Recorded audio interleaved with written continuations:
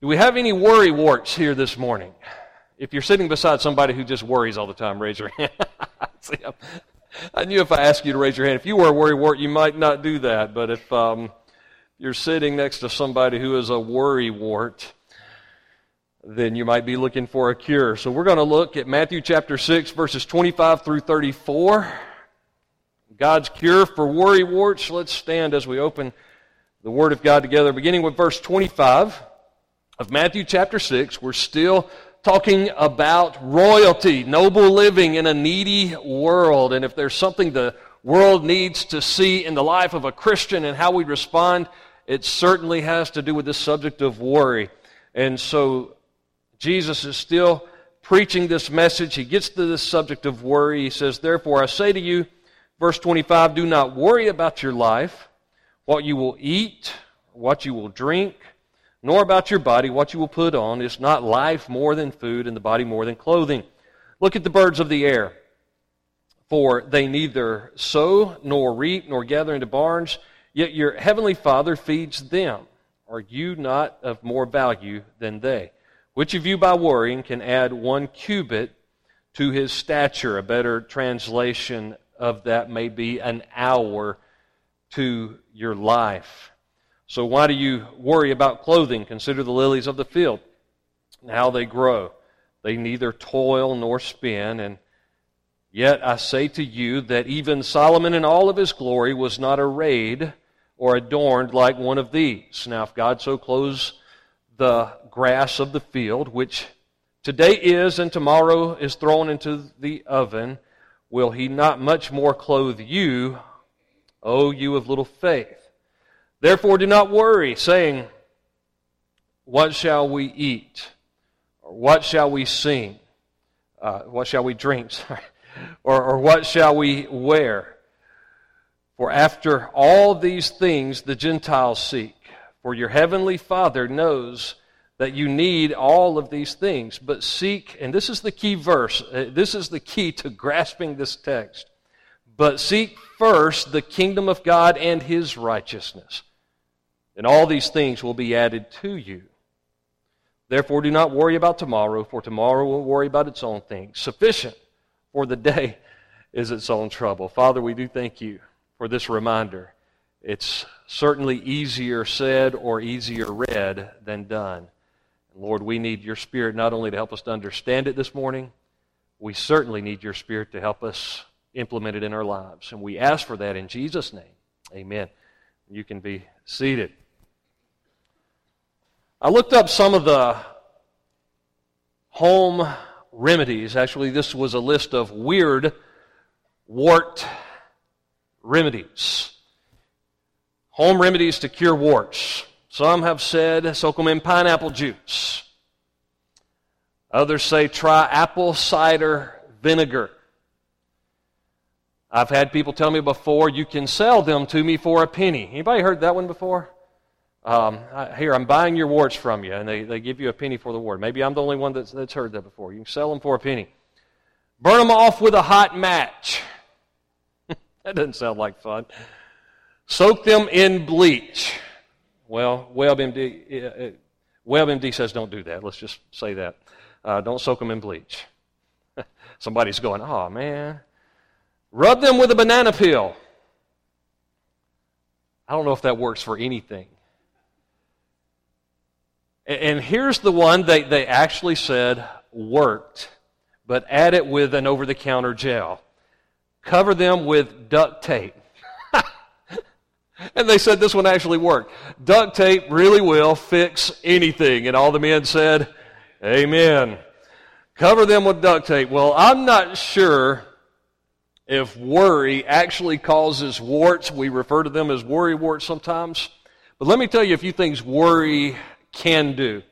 It can increase stress in your life. Worry, along with stress, can lead to a variety of health problems. Not just ulcers, but all kinds of other diseases that comes along with these health problems, including heart disease. It can hurt your relationships. Do you know worry can do that? Worry, which leads to stress, can cause you to be difficult to be around because people are like, man, it robs my joy when I'm around a worrywart. So it can hurt your relationships. Worry can hurt your performance at work, and worry can hurt your performance at home. And that goes along with the relationships with friends and family and things like that. Worry can cause sleeplessness, and sleeplessness can cause all kinds of other problems. Worry can cause arguments. Worry can cause avoidance. You don't want to be around people because you're worried about something that might come up. Worry can cause abuse, physical abuse or the abuse of drugs and alcohol. Worry can cause paranoia because you're worried about what everybody's thinking or everybody's saying. Worry can lead to all kinds of other problems. Whether it causes warts or not remains to be seen. There's a tremendous amount of spiritual implications here, and that's what we're going to see in the text. And it's in observing these implications, the spiritual implications of worry in the text, that I believe we can deduce a remedy, a cure for worrywarts. And so I want to encourage you, write these down, apply these to your life, and share these with a friend. Now, it's significant that this is in the Sermon on the Mount following what we looked at before the revival, a passage on prayer, because that's going to be a big part of the remedy. Worry can rob you. We're talking about noble living in a needy world. Worry can rob you of living with nobility, living like royalty in a world that is hungry for somebody who can handle things when oceans rise around us. Each spiritual implication, though, like I said in the text, is going to reveal a cure. The first implication is this: worry results in futility. We'll see this in verses 25 through 27. Worry results in futility. So here's the remedy you need to have to go along with that. So I will determine not to waste my time. I will determine not to waste my time. If worry results in futility, wasted time, then I want to determine not to waste my time. So he says, therefore I say to you, do not worry. Now the King James can be somewhat misleading here because it says, take no thought. And the language here does not mean, don't let this cross your mind, because we do have to think about things. Even problems we have to deal with from time to time. So take no thought is not the best translation. It's the word worry, do not worry, and it's the connotation of allowing the thought to bring anxiety or frustration. And there's a difference. There's a difference in thinking through something and having anxiety and frustration. So it says, don't let the thought process lead you to a place of anxiety and frustration. Don't worry about your life, what you will eat or what you will drink, nor about your body, what you're going to wear. These are the basic necessities of life, food and clothing. He says, don't get caught up and worried about meeting those basic needs. So it's not the thought, it's how you handle the thought. Don't get to the place of anxiety and frustration. Like the difference in guilt feelings for sin, we realize that sometimes those feelings come. The question is, what do we do with those feelings? Do we go around with our head down feeling guilty, or do we apply what Paul talks about in 2 Corinthians chapter 7, verses 8 through 10, constructive sorrow, where we say, okay, I am in a state of guilt, therefore I will repent, I will do something about my sin, I will trust in Christ, I will receive His forgiveness, rather than camping out in the guilt, I will move on. We're to handle worry the same way. Here's a problem, here's something that's coming in my life. I can think through it without having to deal with frustration and anxieties, because I understand that I will be wasting time if I'm worried about these basic necessities of life. And he gives an illustration in verse 26. He says, look at the birds of the air. They neither sow nor reap or gather into barns, unless you've got a barn that you left the door open and they put a bird nest in there. He says, yet your heavenly Father feeds them. Are you not much more valuable than they? Now, birds actually work without worry. The birds will go through their routine. They're not lazy. They're not up there whistling Bobby McFerrin's "Don't Worry, Be Happy." Well, you may have a parrot or something that can do that, but as far as I know, they're not up there just whistling away "Don't worry, be happy." They're going through everything they have to do to be prepared and going through certain, but they know the birds are not in control of the weather. They understand, according to the Scriptures, that God's taking care of that. God's in control of all that.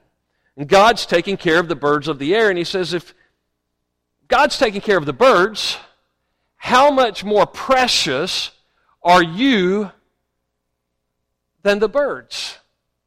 If not a sparrow falls to the ground that God's not aware of, what makes us think that God's not aware of what we might be going through that would cause us to worry about our basic life necessities? So ask God to show you your responsibility in a given situation. And when you find out what you're supposed to be about, like the birds going through their responsibilities on a daily basis, say, Lord, you show me what to do today. And sufficient for today as its own worries. You show me what to do today. And by the end of this day, I will be able to rest my head knowing I did what God called me to do today, and that is enough. So we have to say, God, what's my responsibility? I'm worried about a relationship. And you've told me not to have this anxiety, this frustration. Give me my responsibility for this day so that when it comes to this relationship, whether it's with your spouse, with your kids, with a parent, with a teacher, with a friend, God, show me my responsibility in this relationship. And today, let me do what you would have me do this day concerning this relationship so that when I lay my head on my pillow tonight, I can let that go. I did what I was called to do. What about your work? What God's called you to do at work, sufficient for the day. Do what God's called you to do, and at the end of the day, let it go. Protecting your family is something we worry about. Providing and protecting. Put it in God's hands today, and sufficient for today as its own cares. Walk with God, be obedient to God, learn from Him what your responsibility is to your family. Do that, and at the end of the day, put it in His hands. Some of you are worried about where to go to college. Some of you are worried you're in the wrong college. Wrong major. What am I going to do with the rest of my life? You're going to live it one day at a time, taking Jesus by the hand and walking through it with Him and discovering what He has for you. Some of us worry about death. What does life after this life hold for me? Is there a life after this life? Where will I go? What if? And 99% of the time we go around worrying about things that might kill us that would never touch us. We're wasting time. It's futility. Today, because of the Ebola crisis, there are people that are saying, I'm not going to the airport when it's 100 million times more dangerous, probably, to drive through Atlanta than it is to get on an airplane. I don't know if I want to get on the plane. What if it crashes? What if I get Ebola? We worry and worry and worry about things rather than just saying, God, what have you called me to do today? Help me to stop wasting time, do what you've called me to do. Be about what you've called me to be about. Here's a list of the biggest worries that people have. Number one thing that people worry about is their weight. I thought it was going to be money. Number two, aging and things related to aging. Number three, your financial future. And along with that comes loans and credit cards. All of these areas where we can lay around worrying, or you could say, God, what would you have me do about it in this situation? Today, what can I do about this today? And not waste time worrying, but do what God's called me to do. Job security was next. And after that, I thought this was interesting. The next thing, after when you deal with the money and job security, the next thing that people worry the most about is keeping the house clean. People actually spend a lot of time worried about keeping the house clean. When you have a week full of church services like revival and your kids are involved in sports, sometimes you just have to let it go, don't you? Do what you can each day. Teach those teenagers how to iron their own clothes and not worry about it and move on. People worry about their looks. People worry about their marriage or finding the right one, whether or not they will ever get married. My wife knew she found Mr. Right, and not soon after we got married, she knew that my middle name was always right.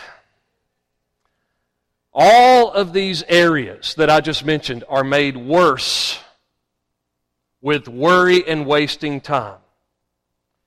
All of these areas, when we're not proactive and say, okay, here's the situation, here's the problem. Lord, what would you have me do about it? Give me wisdom, because James 1 says, if anyone in the midst of trials lacks wisdom, let him ask of God, who gives to all of us generously without finding fault. In other words, here's the wonderful thing about God. He doesn't look and say, you got yourself into this mess, you get yourself out. God looks and He says, I'm glad you're asking me for wisdom. I'm going to give you some wisdom and I'm going to give you some instruction. Don't waste time. And at the end of the day, even if everything is not resolved, if you can say, this day I've done what God's called me to do about this situation, then He can remove worry from your life. So you're determined not to waste time because of the futility of worrying. Again, all of these areas. He goes on in verse 27. And I said here the King James could actually be a little bit misleading, where he says, which of you by worrying can add 1 cubit to his stature? How many of your translations say 1 hour to his life instead? That's a better translation actually of the Greek here. It's not talking about people worried about being short and they go around worried about it and they're not going to get any taller by worried about it. Now some of you are in that boat. I understand that. You're like, I'm worried I'm not going to get any taller. But this is talking about worry about getting it all accomplished, getting it all done, getting out of the situation that you're in. This is talking about adding an hour to your life, and worrying is only futile. It's only wasting time. While you're spending that time worrying, you should be spending that time doing what God has called you to do. We're going to be more specific with that in just a moment. But this leads to the next implication. Number 2, worry reveals faithlessness. Worry reveals faithlessness. Now, this is the one that's going to be a little bit more convicting. So here's the cure. I will determine to trust God. If worry reveals faithlessness, then the cure is I will determine to trust God. Look at verse 28. So why do you worry about clothing? Consider the lilies of the field, how they grow. They neither toil nor spin. Yet I say to you that even Solomon in all of his glory was not arrayed like one of these. God was taking care of His creation. And if God clothes the grass of the field, which is today is and tomorrow is thrown into the oven, will He not much more clothe you, you of little faith? So there's a problem here with faithlessness that's being revealed in your worrying. God's taking care of His creation. Again, just like with the birds, you are His most prized and precious creation. And if He's taking care of the lilies of the field, what makes us think that He's not going to take care of us and take care of our basic needs? So there are lots of professing Christians that are practicing atheists. We see it right here in verse 31 and 32. Where he says, therefore do not worry, saying, what shall we eat, or what shall we drink, or what shall we wear? Or if we think of some of our problems today, how will we save our family, or how will we find money for tuition, or how will we buy groceries or put gas in the car? For after all these things the Gentiles seek, for your heavenly Father knows that you need all these things. He says the Gentiles, some translations here says pagans, those who don't know God, are struggling with all of these things. And so I'll say it again. There are a lot of professing Christians who are practicing atheists. A lot of professing Christians are practicing atheists. They say, oh, I believe in God. I believe that He exists. I believe that Jesus died for my sin upon the cross, made the greatest provision that could ever be made for my salvation. He rose again on the third day, but I'm not so sure He's going to help me buy groceries next week. I'm not so sure that He can provide for my basic necessities. He can conquer sin, death, hell, and the grave on the cross. He can speak the world into existence. But I don't know if He can help me. Or it could be that you know that He has the power, but you don't know if He's willing. Now I can assure you He is. He wants to intervene in your life. And so Paul gives great instruction. This is a favorite passage for a lot of people. If you hold your place there in the Sermon on the Mount, turn over to Philippians, or as we like to say sometimes, Philippians. Galatians, Ephesians, Philippians, Colossians, found right in the middle of your New Testament. Philippians chapter 4, verse 6. Remember we talked about this word for worry had to do with taking thought to the point of anxiety and frustration. So it says in Philippians chapter 4 and verse 6, be anxious for nothing, but what are we going to do? We're going to exercise faith here. In everything, by prayer and supplication, with thanksgiving, let your requests be made known to God. Now, let's stop right there for a moment. How many of you would honestly admit, and I'll raise my hand because I'm guilty of this sometimes, how many times do we have to say on a particular day we have spent more time worrying about something than we spent praying about it? Anybody with me? That's our problem. We spend more time worrying about it than we do praying about it, because what happens when we pray? And you've experienced this, and I've experienced this. And the peace of God, which passes all understanding, will guard your hearts and minds through Christ Jesus. When we begin to pray and we begin to seek His face in the midst of our anxious frustrations in life and all the trials, we begin to pray, and almost immediately the peace of God like a river begins to flood our souls, and we realize that God is real and everything's okay. What does the song say? Oh, what peace we often forfeit. Oh, what needless pain we bear, all because we do not carry everything to God in prayer. What are you worried about? Have you prayed about it? Have you taken a friend or family member or relationship, maybe even the spouse, the friend, the relationship that you're worried about? Have you taken them by the hand and said, let's pray this thing through? Because prayer changes everything. Changes everything. He goes on to talk about learning whatever state he's in. Paul says, look, I've gone through some serious trials. And in the midst of all these trials, and I've known what it's like to abound and to have blessing after blessing, but I also know what it's like to be impoverished and to have nothing. And he says, I've been determined by the grace of God, whatever state I'm in, I'm going to be content. And he comes back in verse 19, and he says, and my God shall supply all your need according to His riches in glory by Christ Jesus. When you're not wasting your time, when you're doing the work that God has called you to do, you've said, Lord, I don't want to waste time. You show me that worrying is futile. You show me what I'm to be about, and I'm about your work, and I spend time in prayer. Then all of a sudden, I have the peace of God, and I know that He is going to provide all of my needs, not everything I want. Now, when I'm delighting myself in the Lord, He's giving me the desires of my heart, because He's making my desires the same as His desires for me. But He's going to meet all of my needs according to His riches in glory, and God owns it all. So there's no need for us to be just professing Christians and practicing atheists. If He can make cultivated vegetation, the lilies of the field, beautiful. Well, it's October. If you get a chance, take one of these beautiful Saturdays and drive through the mountains. Don't do it next Sunday morning, but Pastor, you told me to drive through the mountains. But take one of these beautiful Saturdays and drive through the mountains and look out across the landscape and see that God paints more beautiful portraits than anybody. And if He's taking care of uncultivated vegetation, the lilies of the field, then don't you think He can take care of you? All of these areas, God wants to intervene in your life. Here's some atheistic remarks I hear, though. Here's one: I'll never pass this class. Professing Christians, practicing atheists. I'll never pass this class. I just don't think this relationship can be healed. That's an atheistic remark. We will never be able to get out of debt.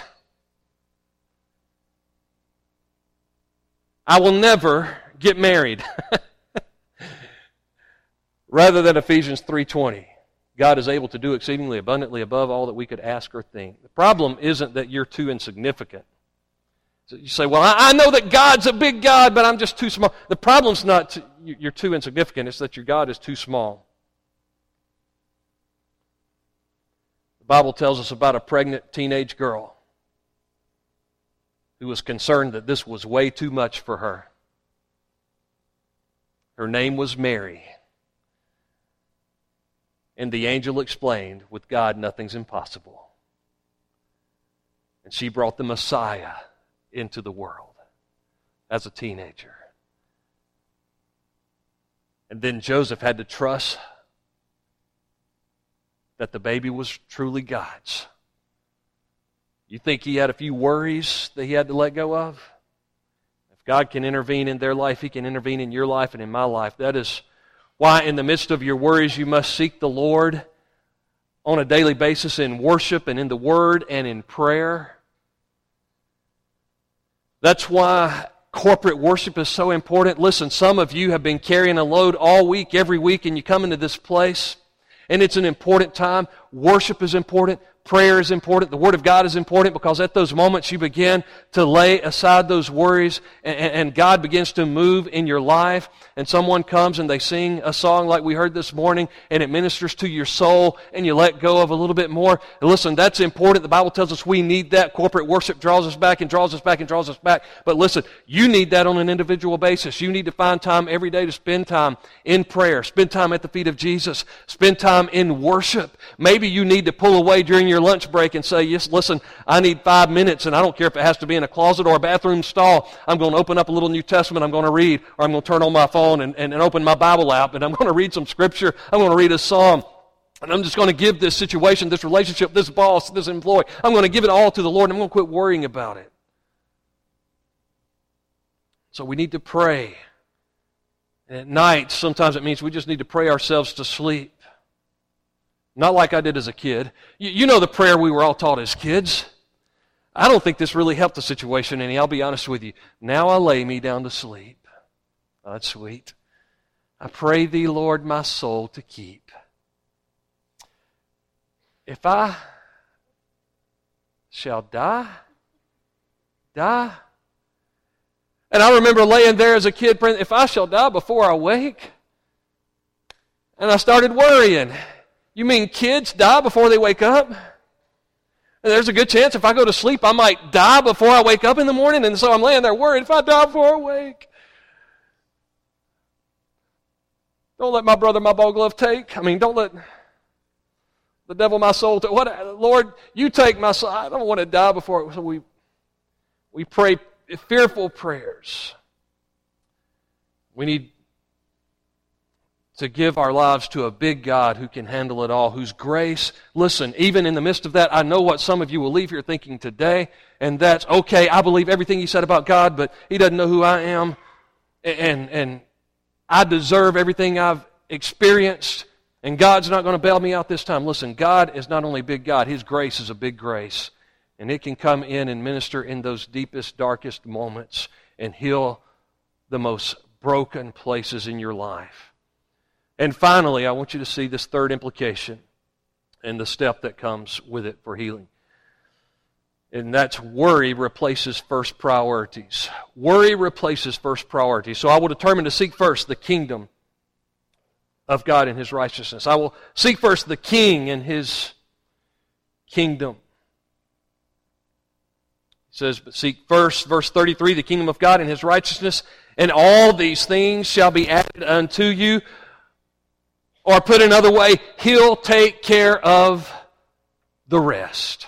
Make Jesus Christ in your relationship with Him number one, seeking first the King and His kingdom and His righteousness. so that at the end of the day you can say, you know what, my heart's right with God. And listen, the problems may come. There may be difficulties in relationship. The bills may come. Bad health may come. But if at the end of the day you can say, but you know what, I believe my heart's right with God. And if your heart's right with God, you'll find peace in the midst of the trials, and you can lay your worries at the foot of the cross. Verse 33 is a life verse. Forgetting will almost always lead to worry. When I forget those priorities, making Jesus number one in my life, if it's not applied, then likely our problems are revealed in verses 19 through 24 in this same chapter. See, if kingdom priorities aren't top priorities, then those other necessities, those other things that we look at in this world become priorities. Do not lay up for yourselves, he says, treasures on earth, where moth and rust destroy and where thieves break in and steal. But lay up for yourselves treasures in heaven, where neither moth nor rust destroys, and where thieves do not break in and steal. For where your treasure is, there your heart will be. If your treasure is in the kingdom and in eternal things, then it's in things that nobody can ever take away, so you're not worried about those things. But it's when our worries are about things in this life. Maybe it's not material things. Maybe it's the wrong types of relationship, trying to please people rather than God. Verse 24, no one can serve two masters, for either he will hate the one and love the other, or else he will be loyal to the one and despise the other. You cannot serve both God and mammon. Sometimes that's translated money, sometimes it's translated man. We're to live our life to the glory of God, to do all that we can to please God and not man, Colossians chapter 3 and verse 23 and 27 remind us. We're to go all out for Him. And when we're going all out for Him, we're not worried about what everybody else thinks. So it's okay. It's okay to have possessions. Even when you're seeking first the kingdom, it's okay to be a steward of possessions for the glory of God, investing those things in the lives of others. But ultimately, we're laying up treasures in heaven. But here's what's not okay. It's not okay for possessions to have you. It's not okay for possessions to become obsessions, to where you're so worried about the future that you're holding on so tightly you're not willing to invest in anybody or anything. You're not willing to invest emotionally in a relationship because you might get burned. Listen, you will get burned because people are imperfect. You're not willing to invest financially because you want to hold on tightly to everything because you might need it for a rainy day. We miss out on the blessings and peace of God. Or I've got to have the right clothing. I'm worried if I'm not dressed right or wearing the right jewelry. Or driving the right truck, whether or not I can afford to put gas in it or not. Obsessed with your iPhone or iPad that takes you away from your other priorities. I've got to have it. I can't let go of it. You know, this millennial generation, we're told, will see their phone as a body part. Something they can't live without. Listen, I know we get a lot of things done. I get a lot of ministry done because of items like this. But sometimes it's a good thing to lay it aside, take it away from your kids, and say, let's go a day or two or a week without it. Because it becomes an obsession rather than a possession for the glory of God. What is that obsession in your life? Is it kingdom work or is it everything else? Is it that you're seeking first a boyfriend or a girlfriend and then everything will take care of itself? Or am I seeking first the kingdom of God and His righteousness? It's better to seek first the kingdom, or we'll compromise everything we believe in order to have what we think that we need. Whether you're talking about a material possession, a relationship, there are young people that compromise all of their convictions because they're seeking first having a boyfriend or a girlfriend, security in that rather than security in Christ. Seek first the kingdom and His righteousness. You say, forget about everything else. And it doesn't say forget about everything else. It says He will take care of everything else. He'll take care of the rest. It'll be His way in His time. When I was 19 years old, and I had played all the dating games, we called it Christian dating back then, but I played all the dating games, and I said, that's it, that's enough. When it's God's timing, He'll bring the right person in my life. God doesn't want me to worry about that. God doesn't want me to go around with insecurities. God called me to preach the gospel. I was a freshman at Emmanuel College. I went to a Bible conference up in Charlotte, North Carolina. God called me to preach, to go into full-time Christian ministry. I didn't know if it was going to be student ministry, missions, evangelism, or as a pastor of this church one day. I didn't know what God had for me. I just said, God, here I am. I want to be about your kingdom agenda, whatever that means. I gave my life to Him. I quit playing all those games, which eventually took me to seminary. I was still single, not dating anybody.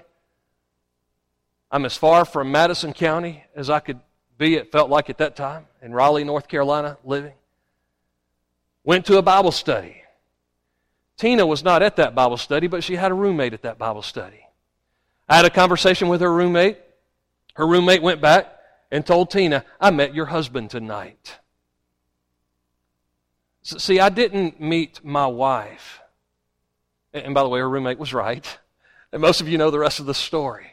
And I love to tell that story. And I love my wife. God has blessed me beyond anything I could ever ask for or imagine. Ephesians 3:20. Blessed us with 2 wonderful kids. Brought me back to Georgia as a pastor and her as a missionary. So I did not, young people listen to me, I didn't go to North Carolina to find a wife. I went to North Carolina to be about God's kingdom agenda. God had a call on my life, and I wanted to seek first the King and His kingdom. But if I had been disobedient to God's call on my life, I would have missed out on meeting the wife that He had for me. Seek first the kingdom and His righteousness. Don't worry about everything else. And in God's time and God's way, He will bring into your life treasures that you would have never been able to even dream of. And it will always be better than what you were worried about. Always better than what you would have been worried about. The Christian life is seeking first the King and His kingdom one day at a time. So let me ask you again this morning, what are you worried about? What are you worried about? Are you going to give it to Him today? Are you going to say, you know what? Worry is futility. I'm wasting my time. Lord, I'm going to start seeking You. And You show me what I'm to be about, and I'm going to be about what You want me to be about. And I'm going to pray, and I'm going to worship, and I'm going to spend time in Your Word so that the peace of God can flow through me, because I didn't expect these bills. I didn't expect this disease. I didn't expect this problem. I didn't expect this relationship to go sour. So all I can do is what I can do. I can pray, and I can seek Your face. I can seek first the kingdom and trust that You'll take care of the rest. Easier said than done. But it can be done by the grace of God and by the power of God. Would you bow your heads with me?